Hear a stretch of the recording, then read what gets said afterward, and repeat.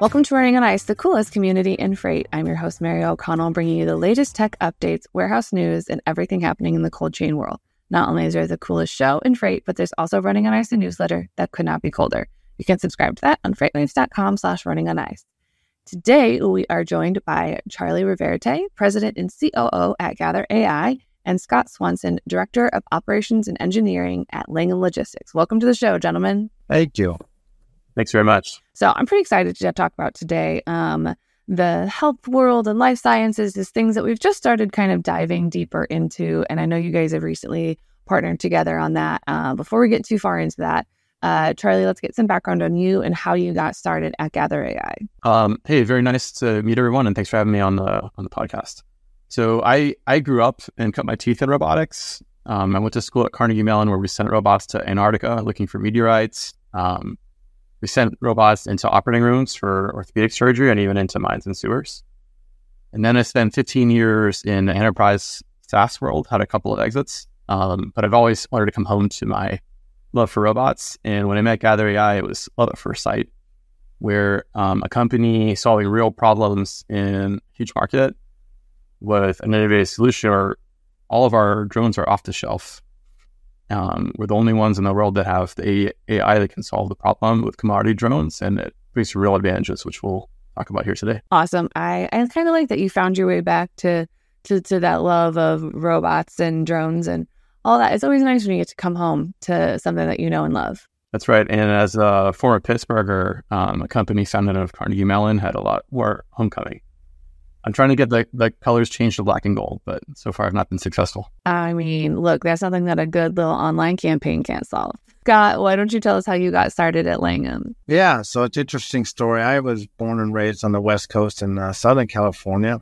I've always been into automation and technology, most of 30 years, building for big box operations, like Best Buy, Toys R Us, some big operations. Always outfitting them with technology, conveyance, robotics, whatever it might be. Got an opportunity to move to Indiana. Got a nice role as same thing, doing technology and vice president role.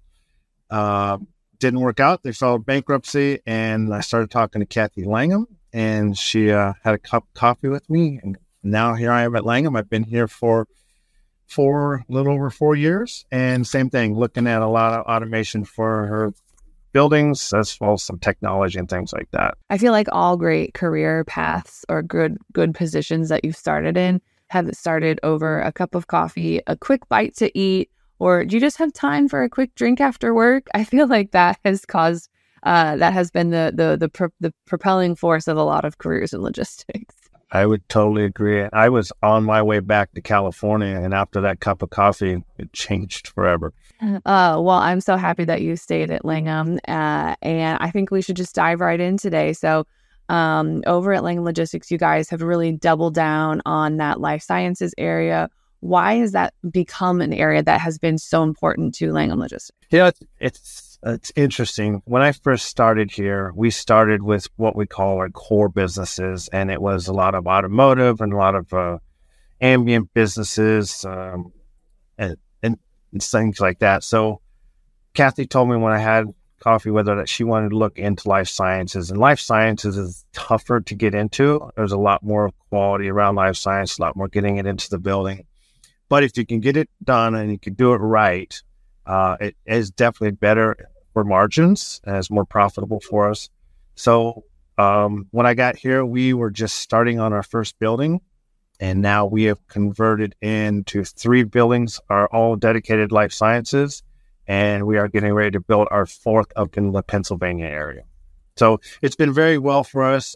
We've been working with some really strong partners, Amgen, Lilly, Roche. We've been working with them, getting them some of our products in. And since the word has been getting out there, we've been growing tremendously, filling all our buildings. And then, Charlie, have you guys seen on the Gather AI side, have you seen a lot more of companies that are starting these life science initiatives or maybe getting into more of the pharmaceutical health space with the temperature controlled freight? Have you guys seen a rise in that kind of need on your end as well? Yeah, we sure are. Langham was an early adopter of the technology, and learning from their operations, it sets a really high bar for how you run your warehouse. I did it at the Phoenix facility. I would happily eat off the floor. It's so well run. But in terms of the need to really be on top of your inventory and manage things like cold chain, obviously, like you talk about inventory rotation, it puts higher demand on someone running a warehouse to make sure that their operations are great. And cold storage generally. I had a customer interrupt us in the middle of a conference talk, stand up and raise their hand and kind of beg us to come fly in their freezers. So it's definitely a growing and challenging application. I absolutely love that. I mean, it's got to be pretty great if someone's literally approaching you saying like, please come take care of things. Please solve all of my problems. That has to be a nice, feeling that you're like, oh, we actually are helping people. We're getting people the things that they need and, helping improve that supply chain efficiency. Yeah, absolutely. So one of the things that we've kind of talked about before, but I always kind of fascinates me is that it's that risk mitigation piece around temperature controlled freight. And that is because, if you have apples or fruit that gets outside of its temperature range, it's still probably fine, but it might go to waste. But you could probably salvage some of it. But on the health side and the medical space, that is something that if those products fall outside of that temperature zone, that they are like, some of them are just unable to be used. And that means that person, that potential consumer doesn't get the medicine that they need or doesn't get supplies that they need. And that is, it kind of ups the stakes if it's truly actually more life or death versus just, some apples got a little warm and they might spoil a little faster. Have you guys, as a result of this temperature controlled space, have you had to implement some pretty extreme kind of guidances and kind of basically do you have that process for what happens when it falls outside of that temperature area and kind of how to manage that risk, that component of it? Absolutely. So, it's very different from my background. I come from a lot of retail background and operations, and you have quality and things checking in and out. But with life sciences, it's very heavily quality focused. We have the CGMP facilities. Everything's checked in, everything's checked out from a quality. We have to have quality managers on every site, as well as quality associates. And some of our KPIs, some of the biggest KPIs we use are time in zone, time out of zone, time in the zone on the trucks, when they're being delivered. When we receive the product, it can only stay in a certain time. And customers are different. So we check everything time and zone. We report on those KPIs to each of our customers. It's checked by a separate entity. So the quality teams cannot report into the operations team. So it's completely neutral. And so we report on those, and we've done very well with them so far. But if they do, like you said, if they do go out of temp zone in any one of those categories, whether it's in the truck, it's receiving, it's on staging, or being put away, we have to quarantine it and put it out. And we have to wait for the customer to say, yeah, we can come down and pick it up, or yeah, you can ship it, or we have to wait for them to tell us what to do. A lot of times we will have to scrap some of that stuff. That has to hurt like down in your heart of hearts of like when that happens, you're like, because obviously things happen, mistakes happen, or it's just the sheer nature of doing business. You're going to lose some stuff, but still when you have to go back to your customer and say like, or the shipper or manufacturer and say like, is this still okay to process? That has to, that's never a good conversation to have, I'd imagine. It's hard, especially like we got a big client down in our South facility, and they came in and they told us like, hey, can you expedite this order? And we said, yeah, we can absolutely expedite it. And they came back, and the president came back and said, thank you so much for getting this done. By the way, this was for hospital patients. That 45 of them needed it like tomorrow for treatment and stuff. So it puts a different level of meaning when you're not shipping something or out of zone and you have to quarantine it. That means somebody's not getting that product, and it's crucial. Yeah, that's something that I've always said, because, when I did stuff on dry van side or I did like agriculture, or like no one's going to die if a giant research tractor is a day late. Like nothing truly bad is going to happen if a tractor just doesn't get there on time, because ultimately it's a tractor. Like nobody's going to die. But in the health space, nope, that's actually a reality. Like there is that extra level of pressure and expectation that you actually do have to deliver because it's not fun. It's the alternative. That means a lot more for sure. Charlie, have you guys seen any kind of uptick in that risk mitigation part of it? Have you guys developed kind of an assistant solution for that over there at Gather AI? Yeah, absolutely. So temperature monitoring and logging are obviously the foundation of any cold chain tracing process. One of the benefits of using drones is they're not just taking sensor data, they're taking pictures. And that's how we do all of our inventory is image processing. We read barcodes with cameras and computer vision. We can do all kinds of other fancier statistics. And if you want to push the envelope, we actually can use thermal cameras on drones, which allows you to get a lot more detailed measurements. So rather than the number of sensors that you might have in cold storage, the thermal cameras allow you to actually image the inventory and have more traceability and more proof of what it was, and make sure that you're adhering to your controls all over the environment and not just in the sensing locations. But one other aspect is that the drones fly by themselves. They're fully autonomous. So working in a cold application is very rough. My heart goes out to anyone who spends their days and nights in cold storage. And that the drones will fly, each one flies 5 times faster than a human would typically do inventory cycle counting by themselves. So it allows the people to spend a lot less time in the cold storage and really improve their quality of life. That is something that I have shouted from the rooftops over and over again is automate what you can and give have the people managing the people exceptions and managing those exceptions and automate everything that you can, because like you mentioned, it's cold storage. You have to literally get bundled up and in certain instances have special training on how to not get burned by something that is literally too cold.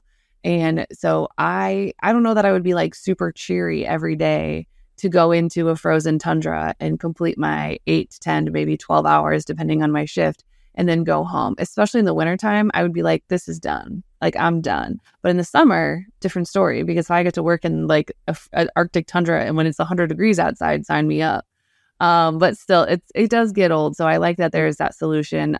Also, the fact that you have the drones that can do that thermal imaging component of it, that has to be extremely valuable, that then, your partner like Langham can go back to the customer and say, okay, this is actually what it looks like. And that has to dramatically reduce the amount of potential waste and damaged out goods within the organization, right? Yeah, that's the thermal cameras are a new offering, but the reason we can do that is because we're drone agnostic, right? Our software, our AI can power any drone really. So when that becomes relevant to an application, we can supply a different drone, and then you'll have the thermal pictures kind of saved forever.